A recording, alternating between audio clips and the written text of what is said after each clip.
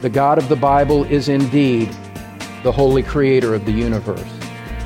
He will hold men individually accountable for how they respond to His revelation. We're so glad you've joined us on the Truth Pulpit with Don Green, founding pastor of Truth Community Church in Cincinnati, Ohio. Hello, I'm Bill Wright. And as Don continues to teach God's people God's Word, we continue our series titled The Justice and Deliverance of God. We have part 3 of a message called God's Justice in Judgment. Last time, Don offered the first 2 of 3 things to keep in mind when trying to make sense of God's command to the Israelites to utterly destroy the inhabitants of Canaan. We must remember the sovereignty of God as well as His self-disclosure. Today, our teacher will draw our attention to the sin of the nations. So if you would, have your Bible open to the book of Joshua as we join Don now in the Truth Pulpit. Rahab shows that the inhabitants understood for many years the redemptive acts of God on behalf of Israel, and yet they still rejected the spies and would have killed them if only they had found them. There was no sense of repentance. There was no receptivity to this God who had obviously distinguished Himself in the actions of nations, in His power to overthrow kingdoms on behalf of His people. They didn't repent. Further, there's another aspect of this, a passage that we go to often. Turn over to Romans chapter 1 for a moment. Beginning in verse 20, they had not only the testimony of what they knew from historical reports, they had the testimony of creation written on their hearts as well. Notice how the Apostle Paul puts it in a time reference that would include the Canaanites. For since the creation of the world, His invisible attributes, His eternal power and divine nature have been clearly seen, being understood through what has been made, so that they are without excuse. For even though they knew God, they did not honor Him as God or give thanks, but they became futile in their speculations, and their foolish heart was darkened. Cannot blame God that the Canaanites rejected what they knew. Fitting that they should be judged for rejecting the truth. This gives us a sense. And it shows us how the fact that this is even an issue, the fact that some of you are probably even struggling to accept what I've said here about this point, it shows how much we have been conditioned to diminish the value of the revelation of God. They had heard, and yet they didn't respond. When God's revelation comes to people, even though they don't take it seriously, even though they don't turn to it, what you and I need to understand is that there is a great moral act that is taking place there. God comes to a man and makes Himself known, makes His revelation apparent, brings it to the attention of the mind. And when someone just flicks that away, treats it as something common and profane and unholy and unworthy of their time. It makes me shiver in fright to realize that that is what the majority of people do with the revelation of God. They treat it as something contemptible, not worthy of their time and attention. Certainly nothing that they would turn their life and submit to. Well, look, the fact that that is the common reaction of humanity to the revelation of God is no indication that that's a justified response. From God's perspective, His revelation should be revered. His revelation should be believed. It should be submitted to. And when men refuse to do that and they suppress the truth and unrighteousness, there will be a day of accounting that comes to them as a result. People have no idea. They have no sense whatsoever that there are massive eternal consequences to what goes through their mind and how they respond when a Bible is open to them. And the fact that they treat it lightly doesn't mean that God treats it lightly.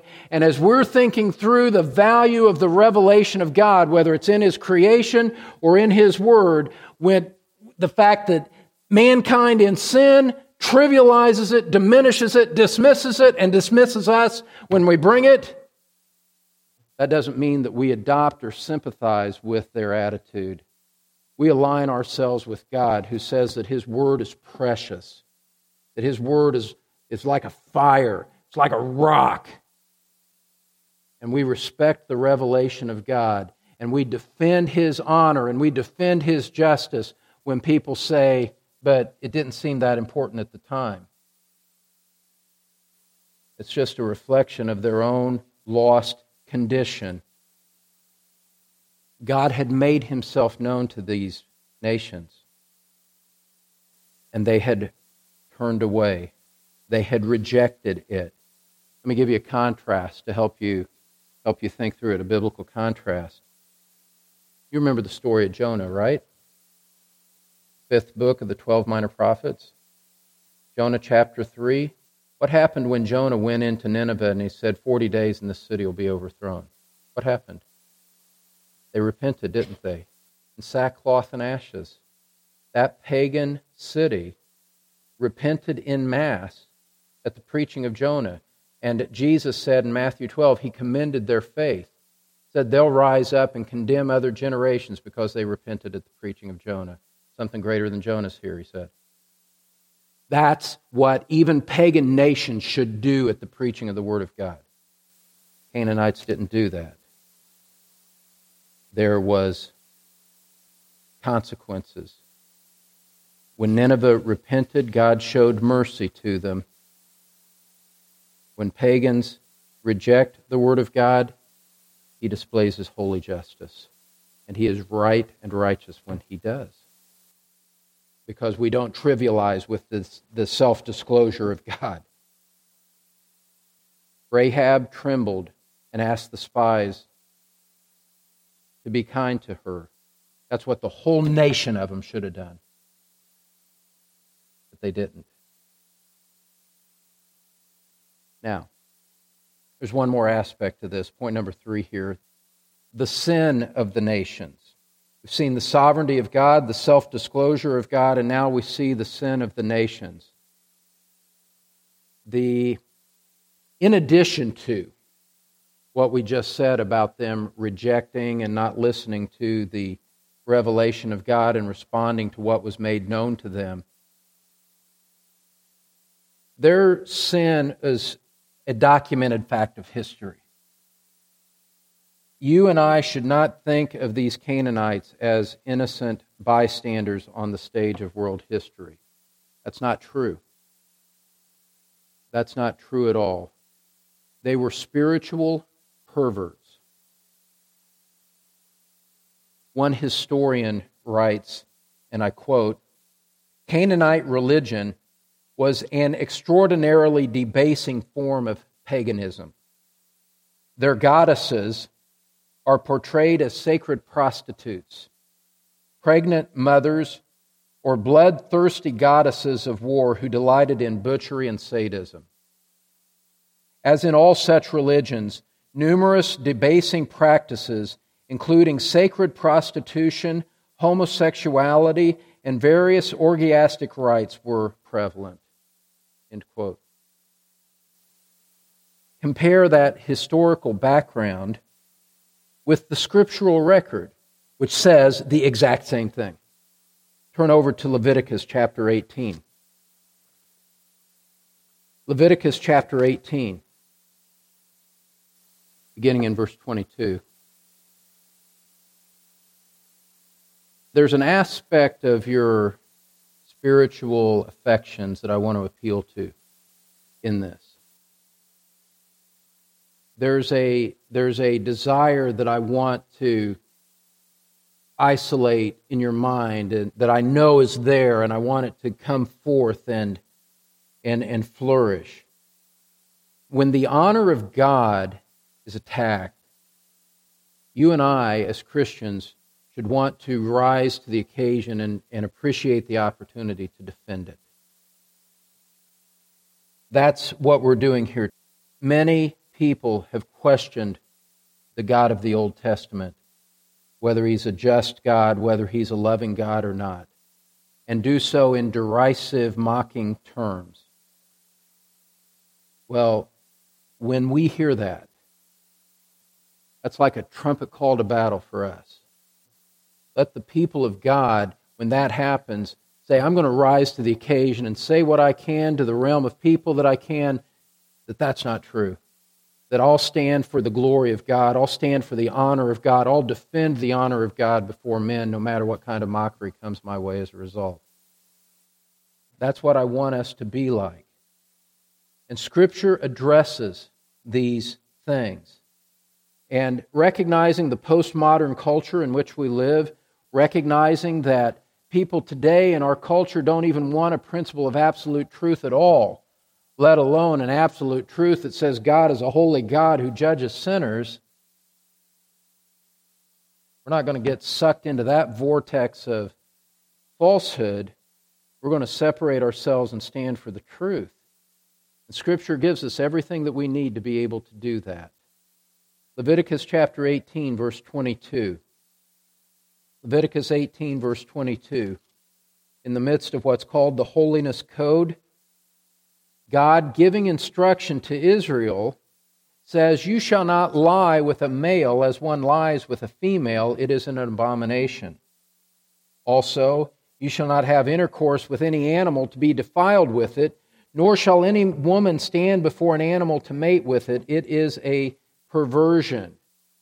You'd like to think that this kind of instruction wasn't even necessary, but we know from our own culture that it is, and the fact that this was necessary even in the day of Moses tells us that what we're seeing today is really nothing new, and so we don't need to get too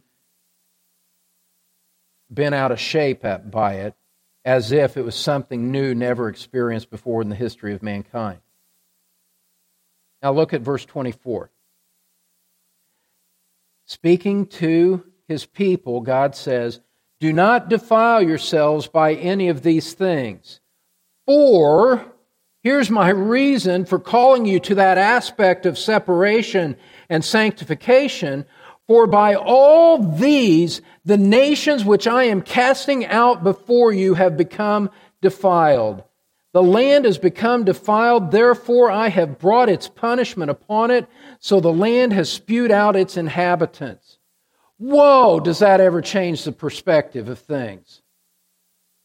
These Canaanite people, as part of their religious practices, practice homosexuality and bestiality. This is utterly dark and depraved. There's no redeeming that. This can only call forth judgment. Deuteronomy chapter 18, verse 9. Deuteronomy 18, verse 9. Notice how God pronounces judgment almost incidentally as He is giving instruction to His people. Verse 9 of Deuteronomy 18. "When you enter the land which the Lord your God gives you, you shall not learn to imitate the detestable things of those nations.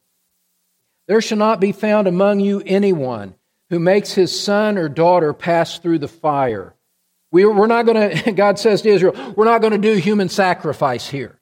They do, we don't. One who uses divination, one who practices witchcraft, or one who interprets omens, or a sorcerer, or one who casts a spell, or a medium, or a spiritist, or one who calls up the dead. For whoever does these things is detestable to the Lord, and because of these detestable things, the Lord your God will drive them out before you. God, as it were, says, I am fed up with their sick, demonic religion. And it is time for me to silence it. The sin of these nations has come to the full, and I am going to put an end to it. As is my sovereign prerogative. Now notice something incidentally here. The moral law of God was the basis for judging these people, and they were guilty even though Moses hadn't revealed all of these things.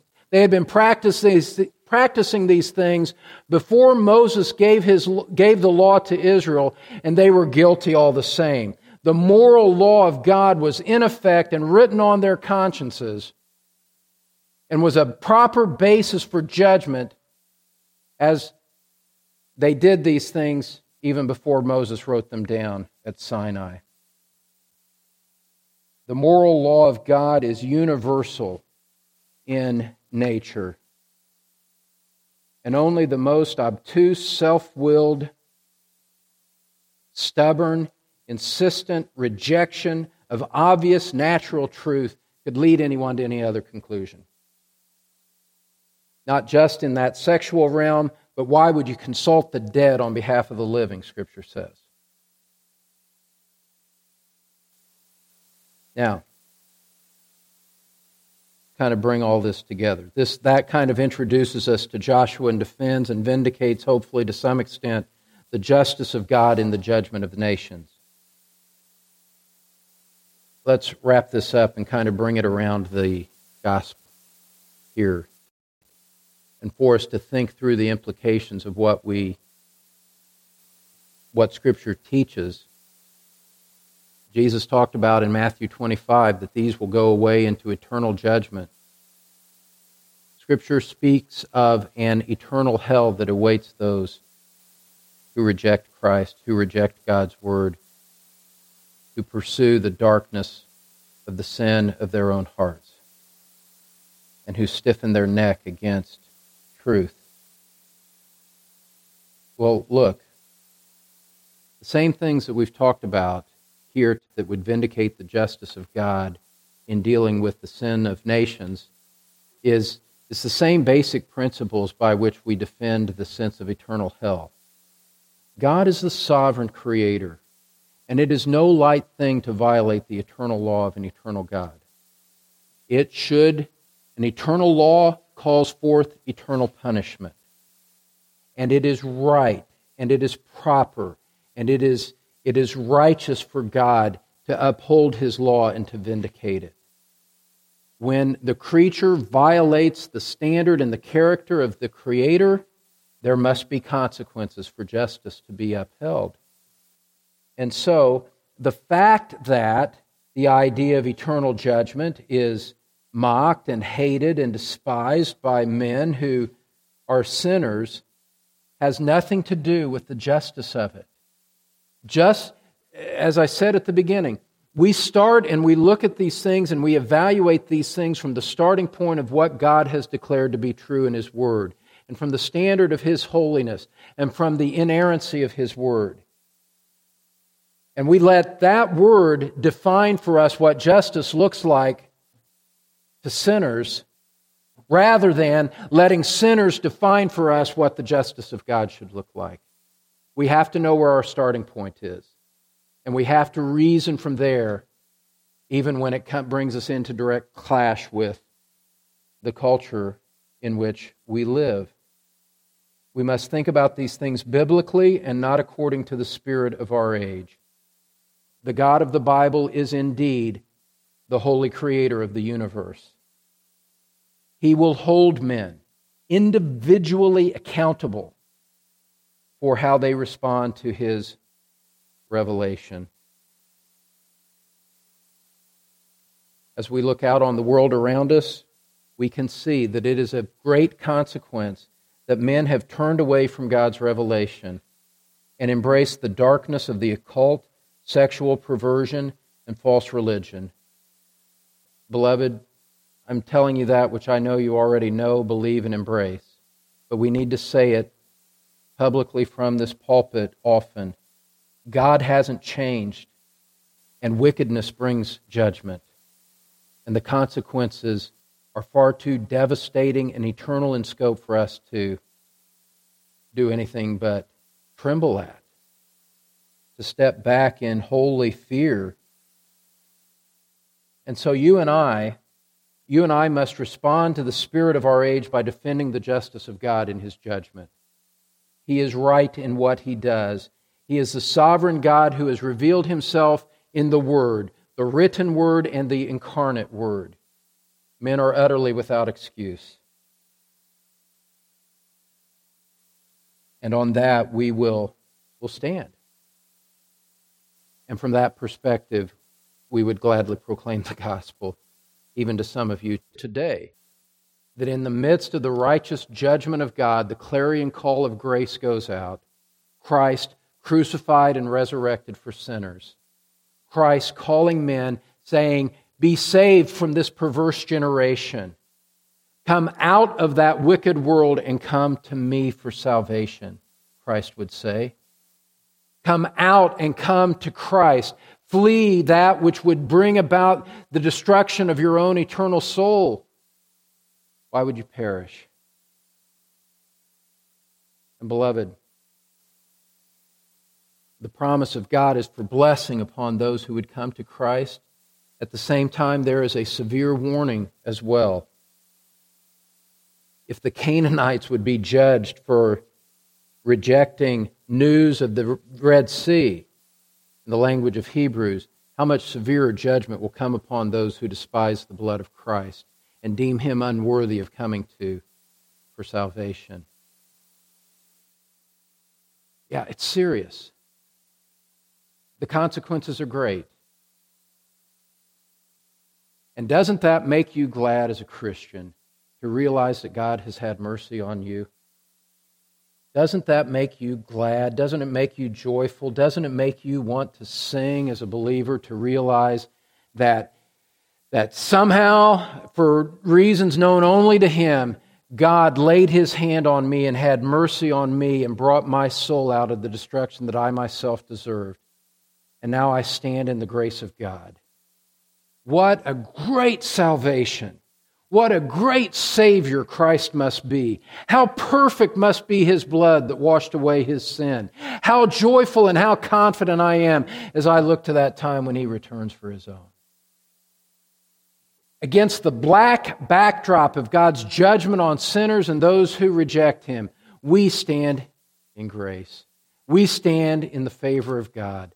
We sing as those redeemed by the blood. How great is our position of grace. Let's pray together. Father, we do gladly defend your justice, and we gladly submit to the totality of your revelation. We have no interest whatsoever in qualifying all that you have set forth in your word. Father, we thank you for our salvation. And Lord, we grieve for those who do not yet know you. We are concerned for them. We know what you say about judgment, and it is a terrifying thing to fall into the hands of the living God. Father, for perhaps 1 or 2 or 3 or 4 here today, we ask for your mercy to be extended to them, that as they wrestle through these things in the hours to come, that you might graciously lay hold of their hearts and open their minds, open their eyes to Christ. May they flee to Christ, crying out for salvation, that they might be spared from the wrath that is to come. Lord, we honor your word to the best of our ability. We ask you to forgive us where we fail and fall short in our fidelity to your word, and Lord, where we sin in word and thought and deed. Father, even the sins of this day, we bring them to you and confess them. We want to be as far away from sin as we can. It clings to us. We ask you that in the same mercy that first brought us to Christ, that you would forgive and cleanse us, that we might walk out of this place rejoicing and singing the goodness and the grace of our holy and righteous and gracious God. So, Lord, thank you for our time together. We pray in Christ's name. Amen. Today on the Truth Pulpit, Pastor Don Green has completed his message, God's Justice in Judgment. You should now have a better grasp of how the destruction of a pagan civilization fits into the sovereign and righteous will of God. Next time, we'll move further into our current series, The Justice and Deliverance of God. So be sure to join us then. Right now, though, here again is Don with some closing words. Hi, friend. Let me give you just a closing word of encouragement as we wrap up today's broadcast. I know that many of you have found us for the first time on Christian radio, and that's wonderful. But I also realize that sometimes your schedules don't let you work around the broadcast schedule. We have made it possible for you to be able to still get the Truth Pulpit on a regular basis. We have a broadcast of each radio broadcast that you can find, and you can have it automatically delivered to your favorite listening device. If you go to our website, you can find a link to the podcast, sign up for it, and be sure to catch every episode. Here's Bill to help you find it. Just visit us at thetruthpulpit.com to grab those podcasts. Again, that's thetruthpulpit.com. I'm Bill Wright, inviting you back next time when Don Green again teaches God's people God's Word from the Truth Pulpit.